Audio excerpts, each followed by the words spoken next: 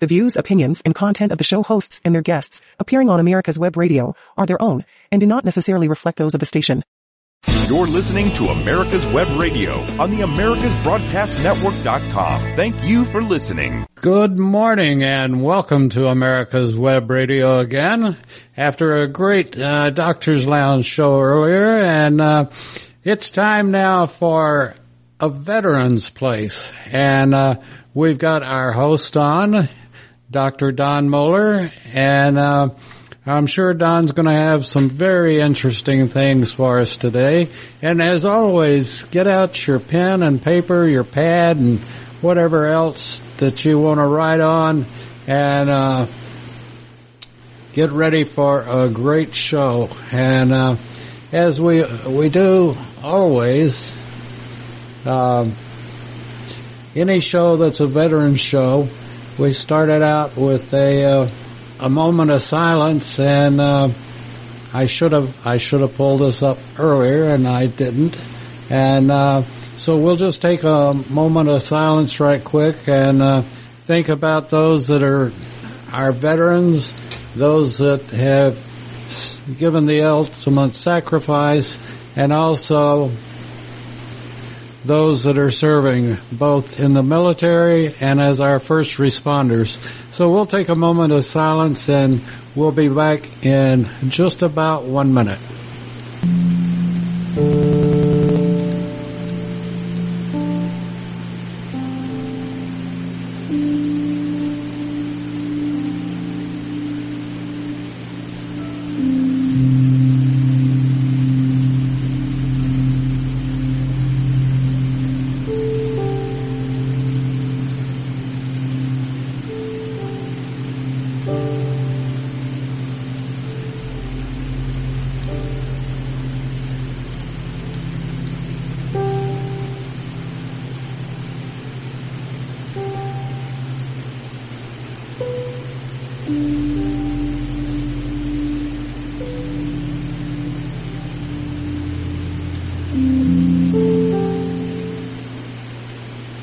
Amen.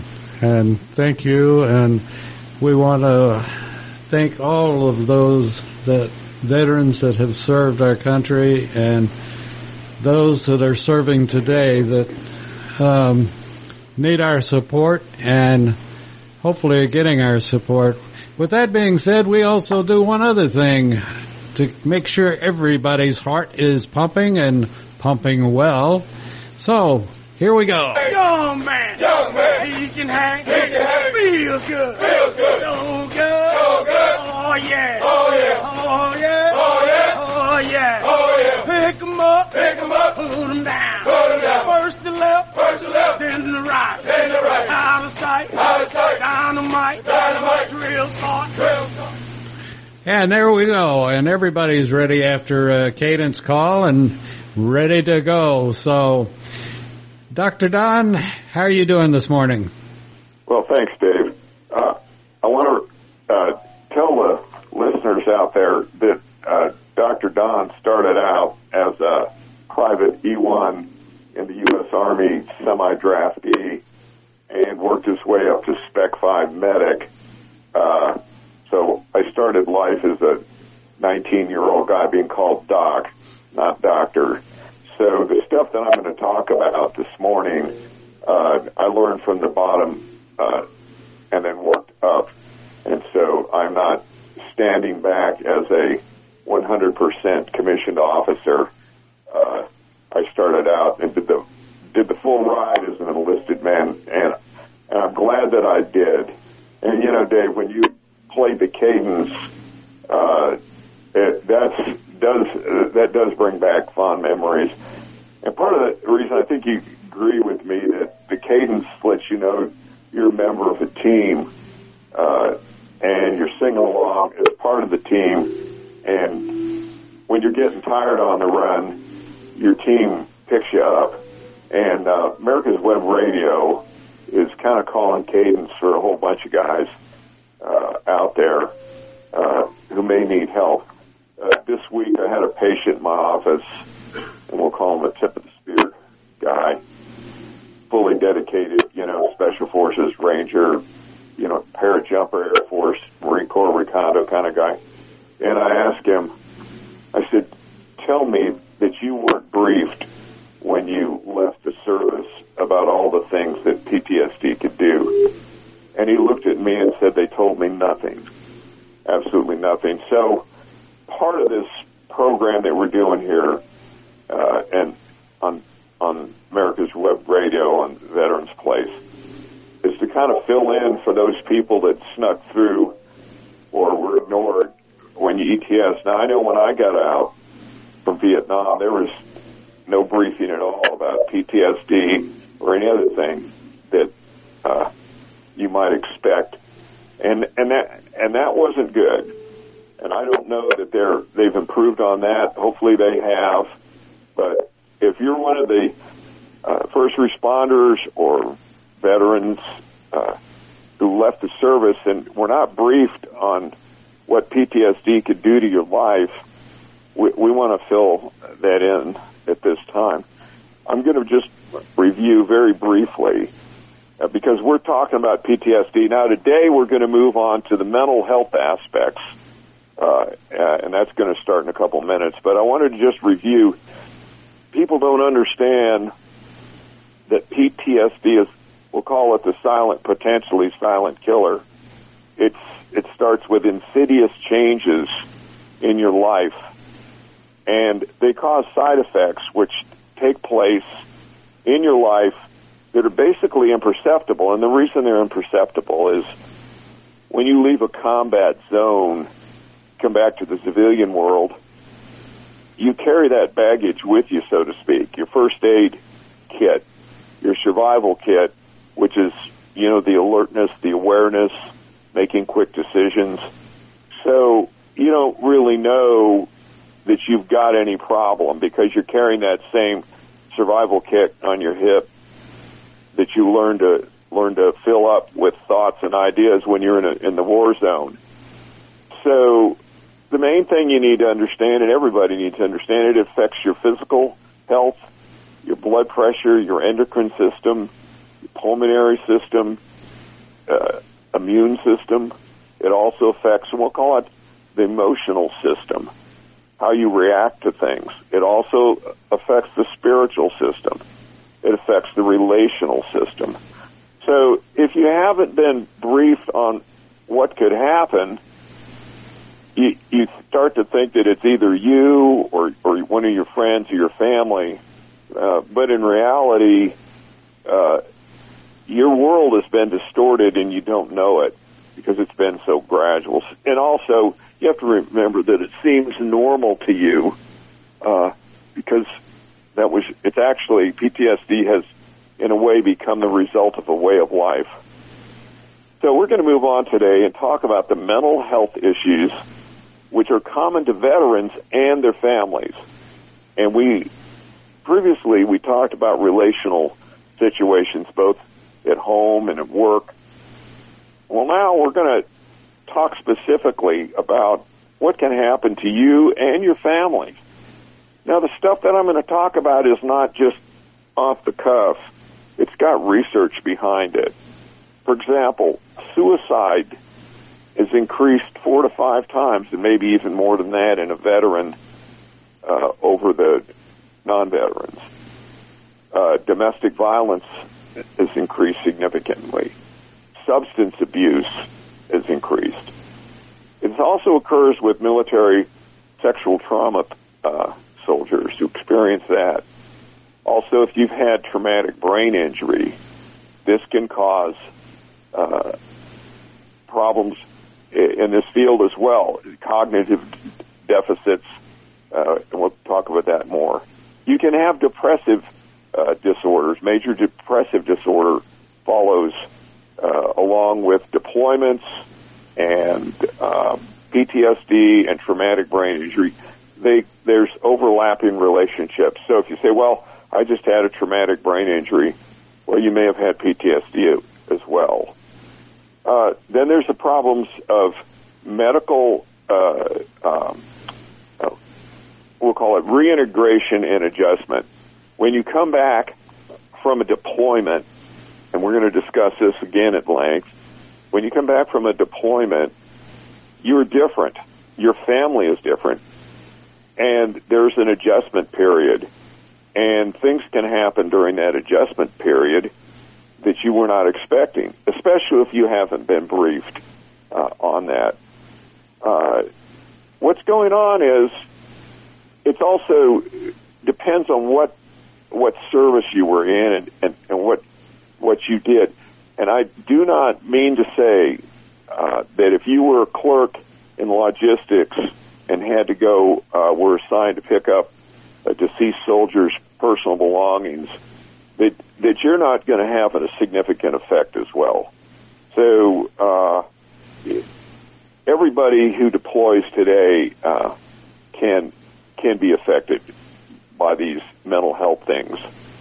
Another thing that you need to consider, what was your job? Now, you kind of have to give yourself this checklist to see what risk you're at. For example, if you were a frontline infantry guy, your chances of having PTSD or mental health issue or family relational problems are much higher than if you were assigned to a very rear area where there was very little action and you got to call your family on a regular basis from the combat zone. So you kind of have to place yourself and rank yourself and say, hey, maybe I was in a little tougher assignment than I thought I was going to be, and as a result, you may be more prone to some of these things. And we've discussed what's going on in other shows. This one's kind of about general mental health in your family. Now, some specific questions that come out of these surveys: were you assigned to a hostile or combat environment? Did you see enemy fire, or did you witness casualties? Or were you wounded, or were you injured? Were you exposed to noise or chemicals? Well, what did I just do? I just gave you some medical screening questions.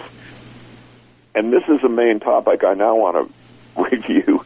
When you go in to see a physician or nurse practitioner or a medical health care provider, you need to put down that you were in a combat zone and that your life was significantly changed. They will not know this. Currently, only about 0.7%, not 1%, less than 1% of the population is involved in combat operations in defense of the country. So when you go in for medical care, even if the question is not on the medical form, you can write, please ask me about my combat or military or deployed experience.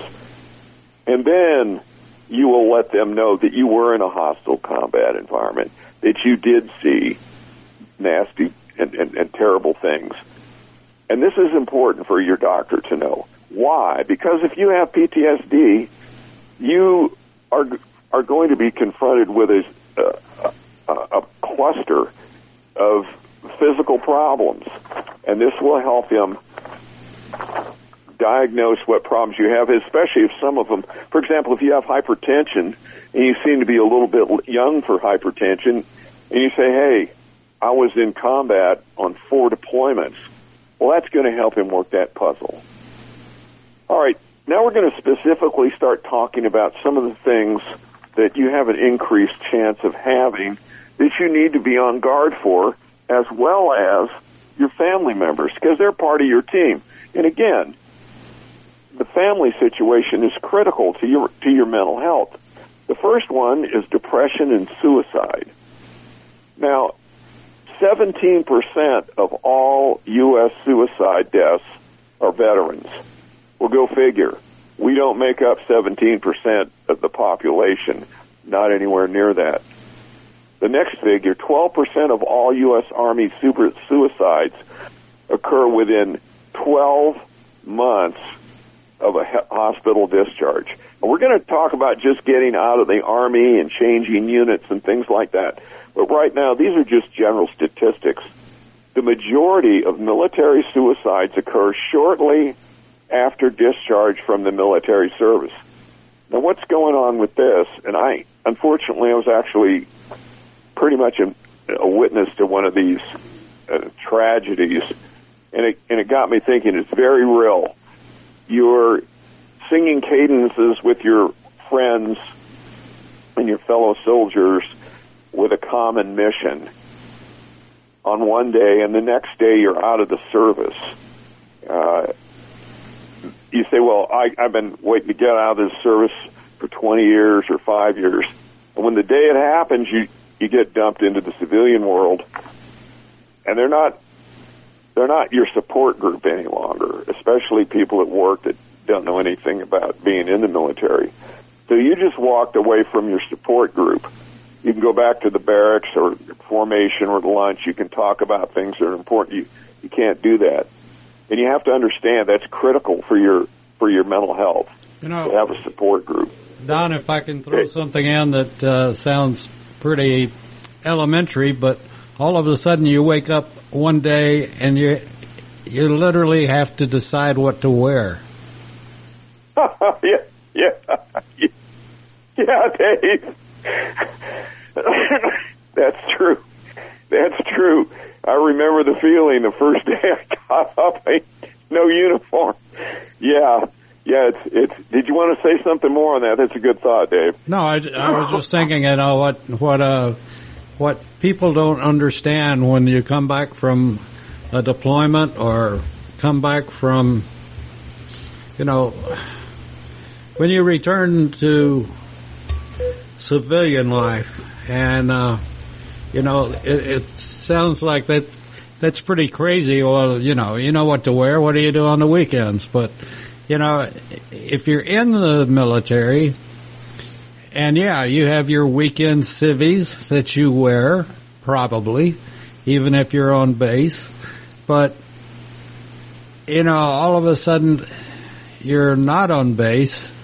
You're at home, and you've got to, maybe you're going to go look for a job, or maybe you're going to do this or do that. And I think this comes through not just, and I wasn't kidding about having to make the decision on what am I going to wear today, but all of a sudden you have to make a lot of decisions that, a week ago you weren't having to make. And that sounds simple. That's right. But it's very frustrating to the person that just came off of deployment. Well, Dave, the converse is true too. One day I was a civilian, and the next day I woke up at 4 a.m. in a barracks with a DI banging trash can lids and throwing stuff around. I mean, you're getting traumatized in the reverse direction. Right. Absolutely. So, yeah, and I'm glad you brought that up. These are very subtle things that mark transition points, and this is why mental health changes can start to wear on you or become apparent if you're not looking for them. You need to, because your veteran friends, and I'm going to list them here, you have very strong bonds with them, especially the closer you were to the front lines. You had responsibilities in the military, which you knew where you belonged, what your job was, when it had to be done. It represented steady employment. Because basically, when you look at it, you either worked for the government or you didn't, or you lipped off to second lieutenant and you were in jail. So it made it real easy to comply.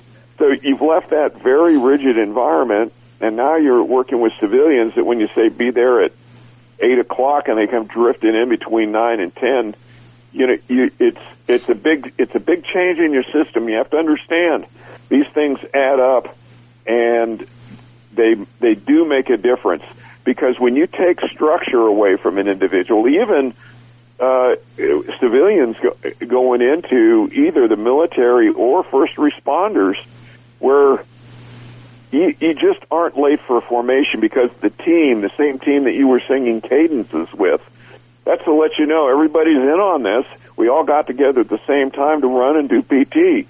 It's not come sometime in the morning. So these subtle ethical and moral things that you've been inculcated with in the military are no longer there. So these are risk factors. So many of the protective factors are and do apply to recently discharged veterans or retired veterans. Because someone says once a veteran, always a veteran, in a way it is true. So all these are risk factors, ultimately, for putting you in harm's way with your mental health. In other words, you're in an unstructured environment. So let's look at some risk factors for attempting or completing suicide. Now, combat exposure or deployment to a combat position, that is a higher probability of both attempting and completing suicide. So you have to understand, hey, if I'm getting depressed, you have to kind of look at a line. And if I cross that line, my thoughts are getting a little bit out of line here, and you can contemplate suicide. You need to get some help. And there are veterans that come back, and they seem totally normal, and the next time they're gone. The next day you hear about them a week later, and they said, our buddy offed himself. So the other thing is, if you've been wounded, if you have combat wounds, that also increases your chance of suicide. If you have PTSD or other mental health problems, either before or after you served, even if you're a retired veteran, these things start to add up. So you look at combat exposure, combat environment, combat wounds, PTSD. Now you've got major depression.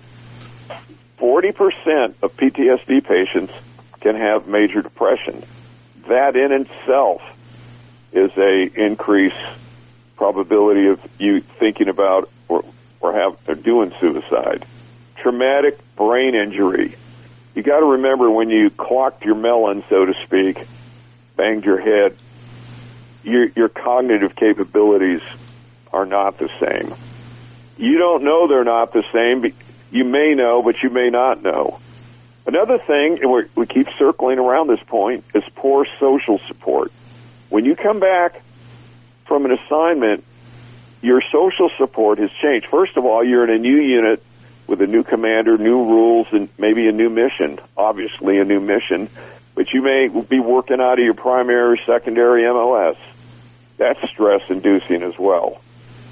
So your old unit, you knew who did what and why they did it, and they were your buddies. Well, when you come to the new unit, you don't have the same sense of belonging. You may also seem to think, wow, before I can learn the ropes in this unit, I'm kind of the outside guy. Even though you're in the military, especially if you have changed positions of responsibility under a new commander. And one of the most important things that we need to discuss is use of lethal force. No one in the military has to be told how to use a firearm. And so one thing that you need to consider, and put it on your checklist, because that's where we're going down here. If you start meeting all these requirements, you have to keep a special watch on yourself. If you think, and I've had a lot of military friends, and some of them told their friends, hey, you need to keep my guns for me. You need to keep my weapons. I don't need them right now. You make it harder. And there's no shame in calling a battle buddy. Let them know. And you counted on them in combat, and you can count on them when you get back to the United States. Some other things that can cause suicides increased. Let's say for no good reason your second lieutenant jumps you, or you're some stupid officer. Hey, I was enlisted for a long time. Jumps you for no freaking reason, and somehow you end up with some stripes being removed from your shoulders or your collar. Especially if you were doing everything you could to do a good job for the unit, and that's the thanks you get. These things can lead to suicide. And I'll tell you what, Dave, it's the same thing as singing cadence. You're part of a pack. You're part of a team. And when you're no longer a leader in the pack, or you've been insulted in front of the pack, that's got a completely different meaning than, let's say, you're an insurance salesman and selling insurance for company XYZ, and your boss is about to fire you. You just go work for company QRS, and they figure, hey, he's moving up. In the military, you carry that with you. So you also may have been told that because of an injury, you may be changing your status for fitness for duty. Now go ahead, Dave. Yeah, we're sort of at a stopping point and need to take a break, and we'll be back with A Veteran's Place right after a couple of commercials. Ladies and gentlemen, boys and girls of all ages, join me, Roger B., every Tuesday at 1400 hours right here on America's Web Radio for the Locked and Loaded Show. We will talk about guns, weapons, ammo, gun accessories, prepping, and so much more. So be sure to join us every Tuesday at 1400 or 2 p.m. for Locked and Loaded on America's Web Radio. If you want the truth about politics, medicine, weapons, classic, we wouldn't be able to do this without you. If you are not already a patron, you can help us continue to produce some of the most informative and entertaining shows on the internet by becoming a patron. Patrons of America's Web Radio are the first to receive information about new shows and links to the latest podcast episodes. Join now and receive a free gift while supplies last. For more information and to join our family, please visit www.patreon.com/americaswebradio. If you have questions, contact us at gm@americaswebradio.com. And as always, thank you for listening. Start taking back our country from the liberal wokes by voting locally for conservative Republicans. You're listening to America's Web Radio on the AmericasBroadcastNetwork.com. Thank you for listening. And you're listening to one of our many veteran-type programs, A Veteran's Place. And want to remind you that we had the Doctor's Lounge on earlier this morning, and we also do a veterans show called Remembering Desert Shield and Desert Storm, and then David's pick generally has veterans on it. So whatever you're doing, if you're a veteran, we want you to listen, and hopefully we'll have some good information for you, as well as we'd ask and appreciate it if you'd pass it on to other veterans, that there's a place called America's Web Radio that truly cares, because we're veterans, and we want you to know it, and we want to help you, and if we can help you, just you got a question or a comment, send it to gm@americaswebradio.com, and we'll get you an answer, or we'll work with you and find you an answer if we can. And right now it's time to get back to Dr. Don. Don, it's all yours. Thanks, Dave. Yes, sir. We're working right now on the topic of mental health issues common to veterans and their families. We've mentioned a couple things. We talked about mental screening. When you're going to the doctor, less than 1% of the people have served their country, so you need to mention that you have.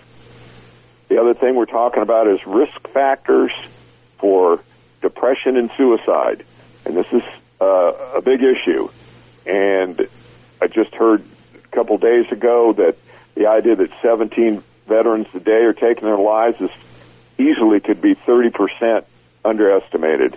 And so it's a serious problem, and we're talking about warning signs and risk factors. And the risk factors, if you were frontline unit, you were exposed to combat. If you have PTSD in addition to that, or major depression or traumatic brain injury, poor social support, and we talked about your unit. You know, we're pack animals. Military guys are pack animals. We love dogs. I have a dog here, and they're pack rules. And when you exclude your dog from chow time, You know, he expects a cut from whatever you're eating. That's it. That's inborn to these dogs. And so just flip them a little piece of something from the table, because that's a big deal for your dog. He's part of the team. He's part of the pack. It's not just eaten by yourself. It means more. And so I'm just throwing that in because that's how soldiers feel and veterans. When you leave the military, in 24 hours, you go from a guy with a job and friends and a close-knit group with a mission to a different world. So we were talking about things for risk factors for suicide. You can get stress from perceived sense of injustice in the unit and command. It's kind of a betrayal thing. You know, we're taught to take our jobs very seriously in the military. You sing in cadences. You're part of the team. Everybody has, the weakest link in the chain, so to speak. So when you feel injustice occurred, especially if you've been putting 100% effort out there, that can be devastating. Rather than you're raking leaves someplace for the city as a civilian, and they go, "Hey, you missed some." Who cares? They build up the mission, and so you get on board with that. So remember, if they kind of kicked you in the head there, that might be giving you a little bit more mental stress than you want to admit. Just being, and I never was, in an airborne, what do you call them, STRAC units, command and leadership crisis. I mean, that's a lot of stress. You're late, you don't have your gear, and they jump you for that. We take it real seriously, and so you gotta keep in mind that, and this is the same for first responders too. When you jump on the fire truck or EMT or a policeman, you got your protocols. You go into highly stressful situations. You're part of a team, and so you have to understand that things that normally wouldn't bother a civilian, like an accountant. I took accounting, took a couple courses. If I made a mistake, I just got an eraser. I guess today you just hit the delete button. But at any rate, it's not military. That's not what we used to do. Transferring duty stations. Well, if you have to work in a secondary MOS or something, remember, you're still held to the same standards as the guy that did it as his primary MOS. So remember that just transferring to a different unit, even if it's on the same base, can create a little bit more stress to a veteran or active duty soldier than you'd anticipate. There's some things to also to look for. Don, yes. The Army or the military in general is a big psychological powerhouse, and they start working on your psyche from the time you get into basic, the first day, the first night, the first everything, and they get into it, and they do a heck of a job, and they've been working at it for years and years and years, 250, 240, 250 years to continue to perfect what they do. And one of the things that they do is, like you said, in a cadence, it's everybody doing the cadence. If it's one of the first things they do too is, well, Moeller, you haven't learned how to make your bed yet, so if you screw up again tomorrow morning, the whole platoon is going to pay for it. Yep. And, yeah.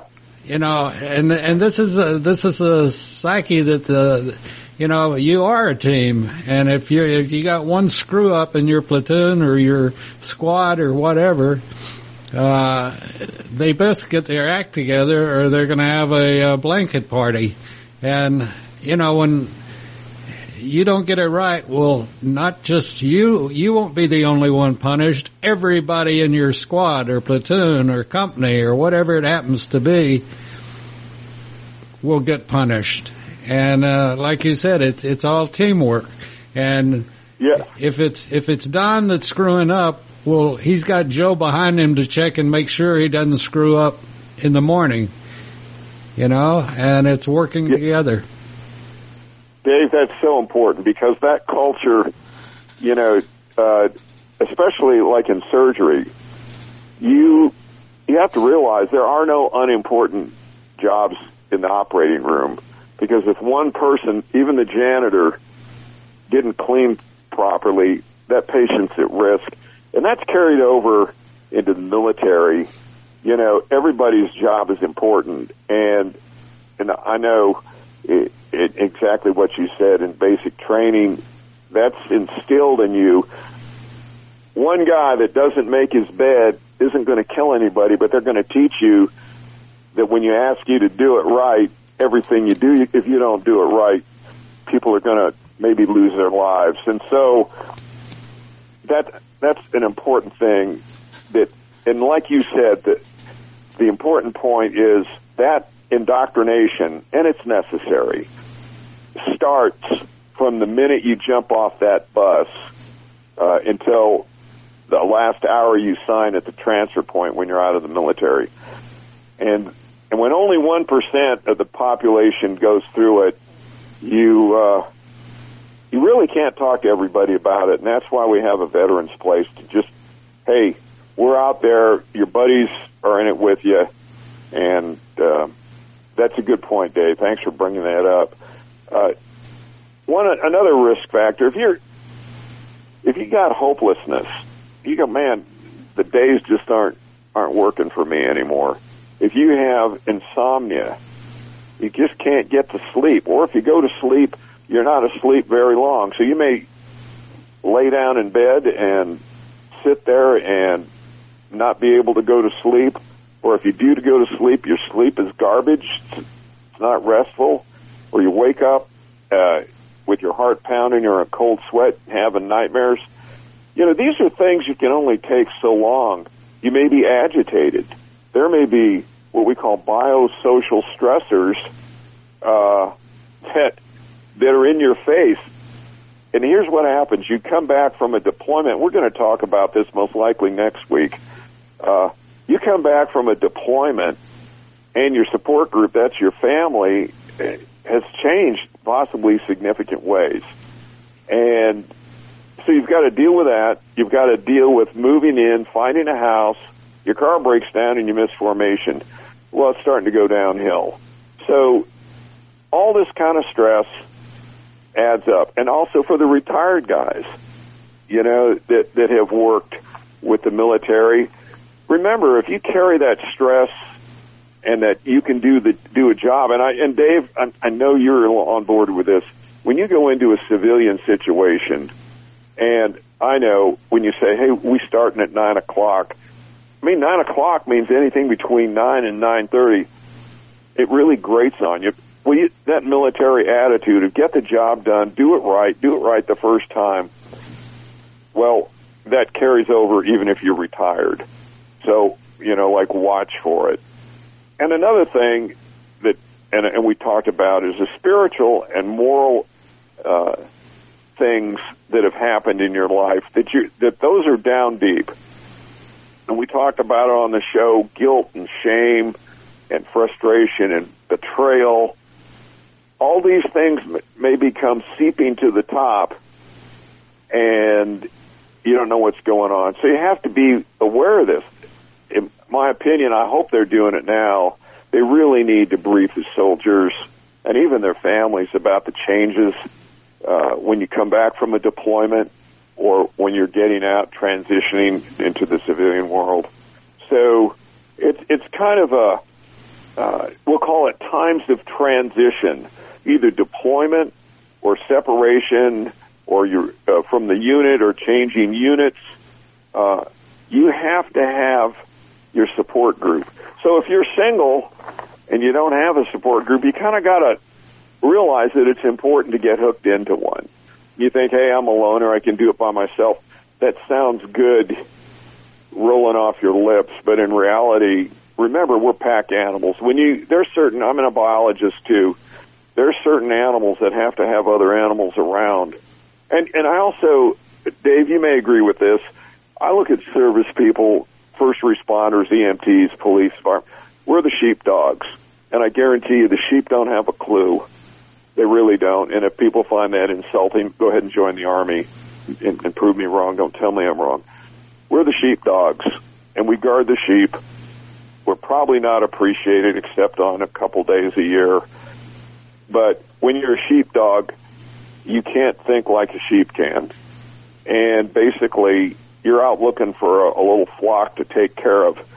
And you know, when these guys attack people in restaurants and stores, and you see the veterans stand up, well, hey, that's just who we are. The police, the firemen. Somebody said, you know, when you hear gunshots, the police and firemen, EMTs, and soldiers run towards them and not away from them. So, any rate, Don, we're going to move. Don, one other thing that we haven't touched on, but we've certainly touched on the fact that the Army or whatever branch you're in, your platoon, your squad, you do become brothers. So how many times and how many people have you talked to that, you know, they get through with their deployment, and particularly if it was in a battle zone, but you get away from your hot zone, but you don't get away from the friends that you left behind, and so all of a sudden you've got a new family that, you know, how come I got out and Joe got wounded, or, you know, and now you're worried about your family that you left behind, not that you left behind in the States, but that you left behind in Nam or in a hot zone or whatever. And so you've got another stress added to you. Well, you know, I wonder how my old platoon's doing. I wonder how Sergeant so-and-so's doing. And, you know, it's something that all of a sudden you've got a whole brand new worry system going on because you've left behind your military family. Dave, when I came back from Vietnam, I worked as a janitor at a hospital, and one of the guys that did security there, must have been 25, he was the captain on a patrol riverboat, PBR, and I was assigned to that unit, so I was familiar. And we were talking one night, and he started talking about, he just got back from Vietnam a couple months before, and he finally said, he looked at me and said, I've had it, I'm going back. I said, what do you mean? He says, my crew needs me. I mean, that was his last night. He joined the Navy, and he missed his crew, like you said. He was sitting here making money. He was in San Jose, California, making a decent salary, going to college, and he finally just said, no, I can't take this. He said, nice knowing you, I'm going back to Nam. That was back in 70. And, you know, what you said it's true. You know, we're talking about this stuff. But in reality, your buddies are still in your heart.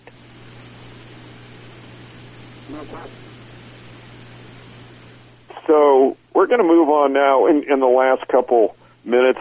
We're going to talk about your plan for suicide. Now, this sounds very strange.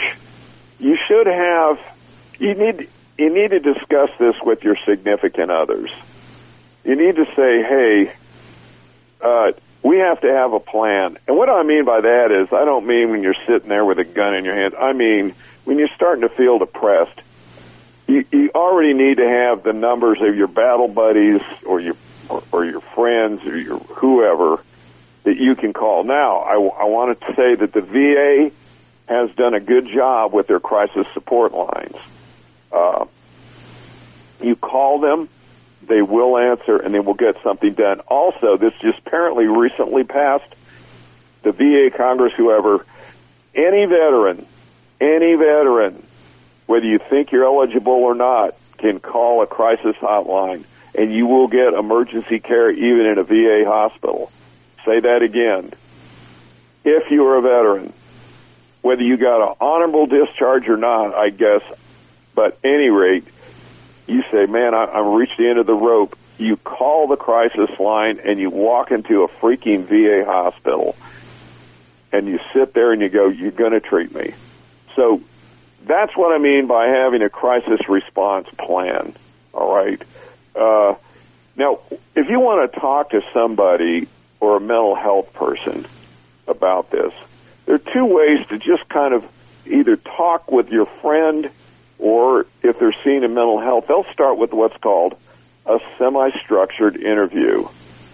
And they're going to ask you, do you or have you had a plan to kill yourself, suicide?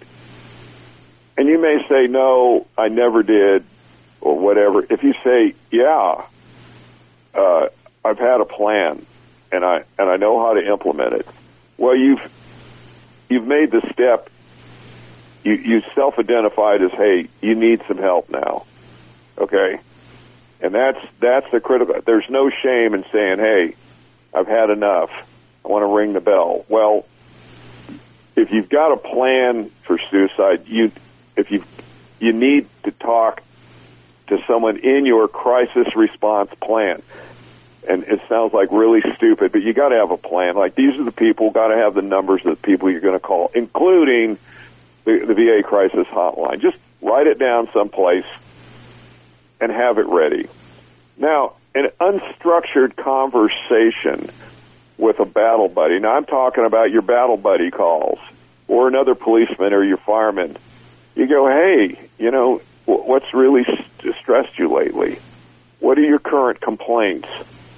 And you listen to them. Don't try and fix them because you're not going to.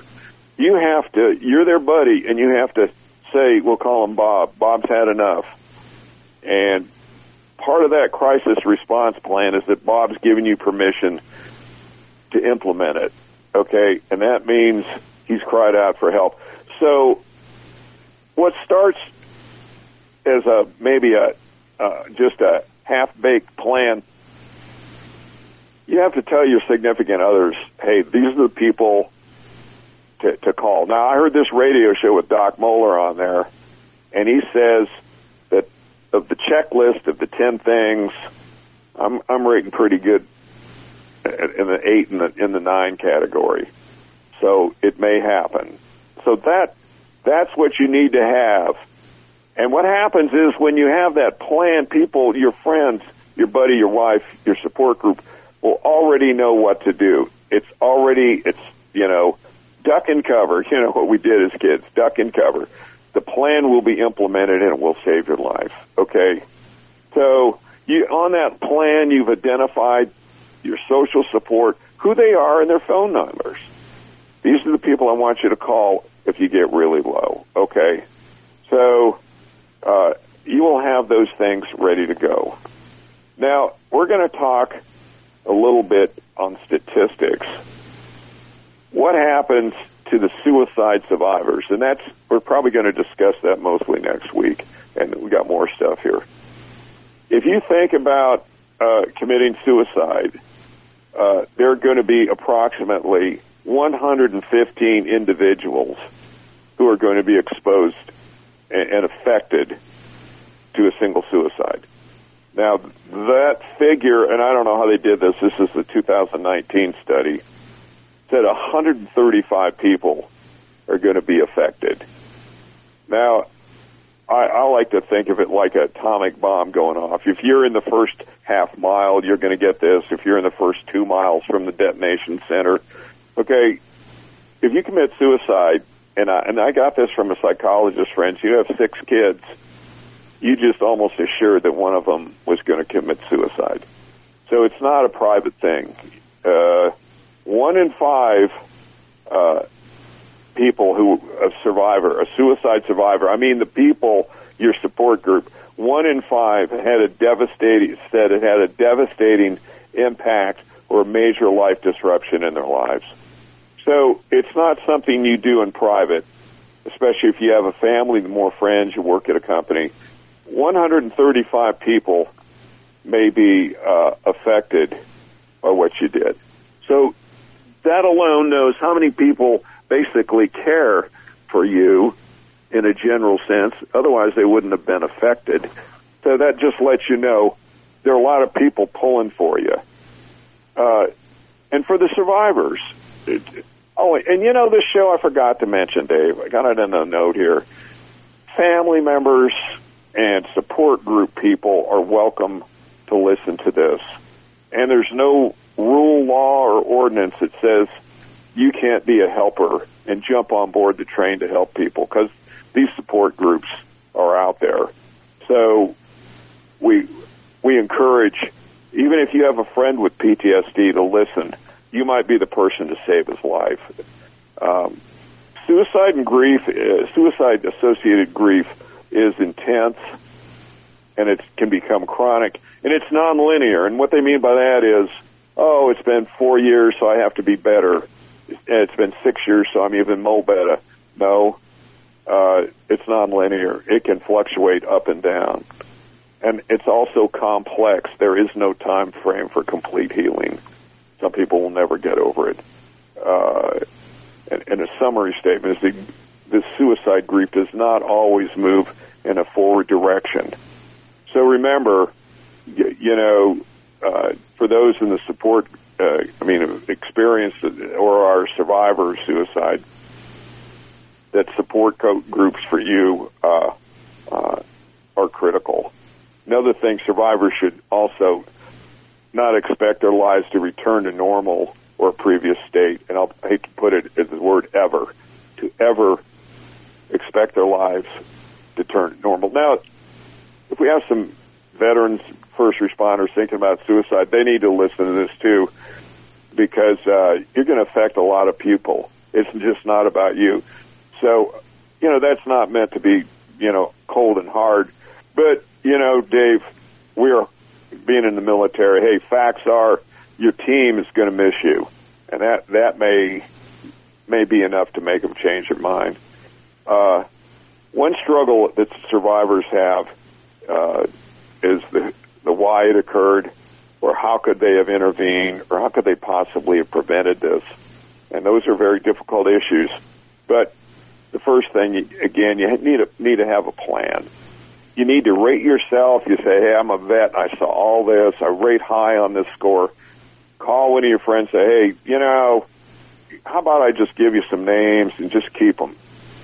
You'd be surprised how your buddies do want to support you.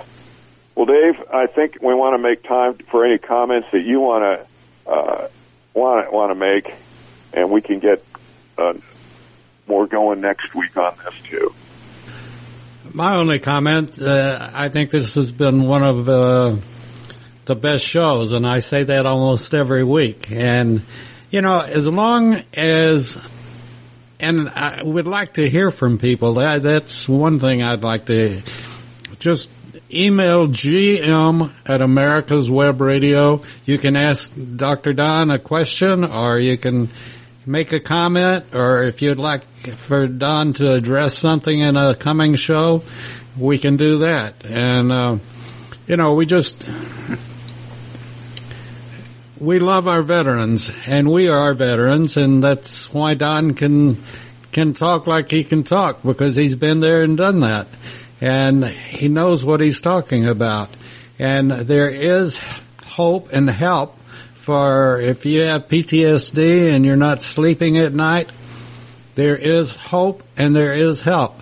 And Don can tell you all about it. And, we want to hear from you, though. And I think that's what makes the show important, is that we're reaching out to the veterans with a helping hand. And we have a lot of other veteran shows and a lot of other, if you've got a problem, go to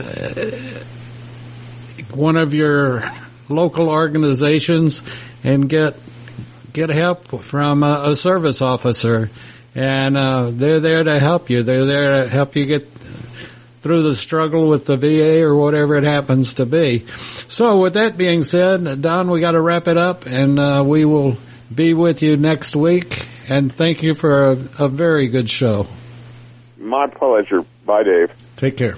The views, opinions, and content of the show hosts and their guests appearing on America's Web Radio are their own and do not necessarily reflect those of the station. You're listening to America's Web Radio on the AmericasBroadcastNetwork.com. Thank you for listening.